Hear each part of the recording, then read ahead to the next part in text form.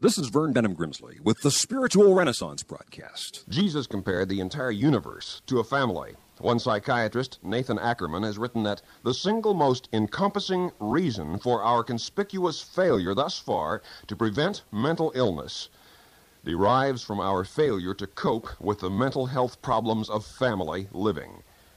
End of quote. Practically every problem encountered in our culture has its roots in the family. Likewise, must the solutions to those problems which plague and imperil the planet be found within the family.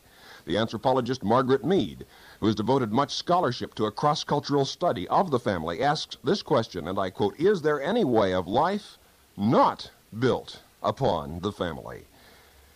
This world can be no better than its families. And until humankind begin to view all of humankind as one vast family of God. This commentary was sponsored by Spiritual Renaissance Broadcast Ministries.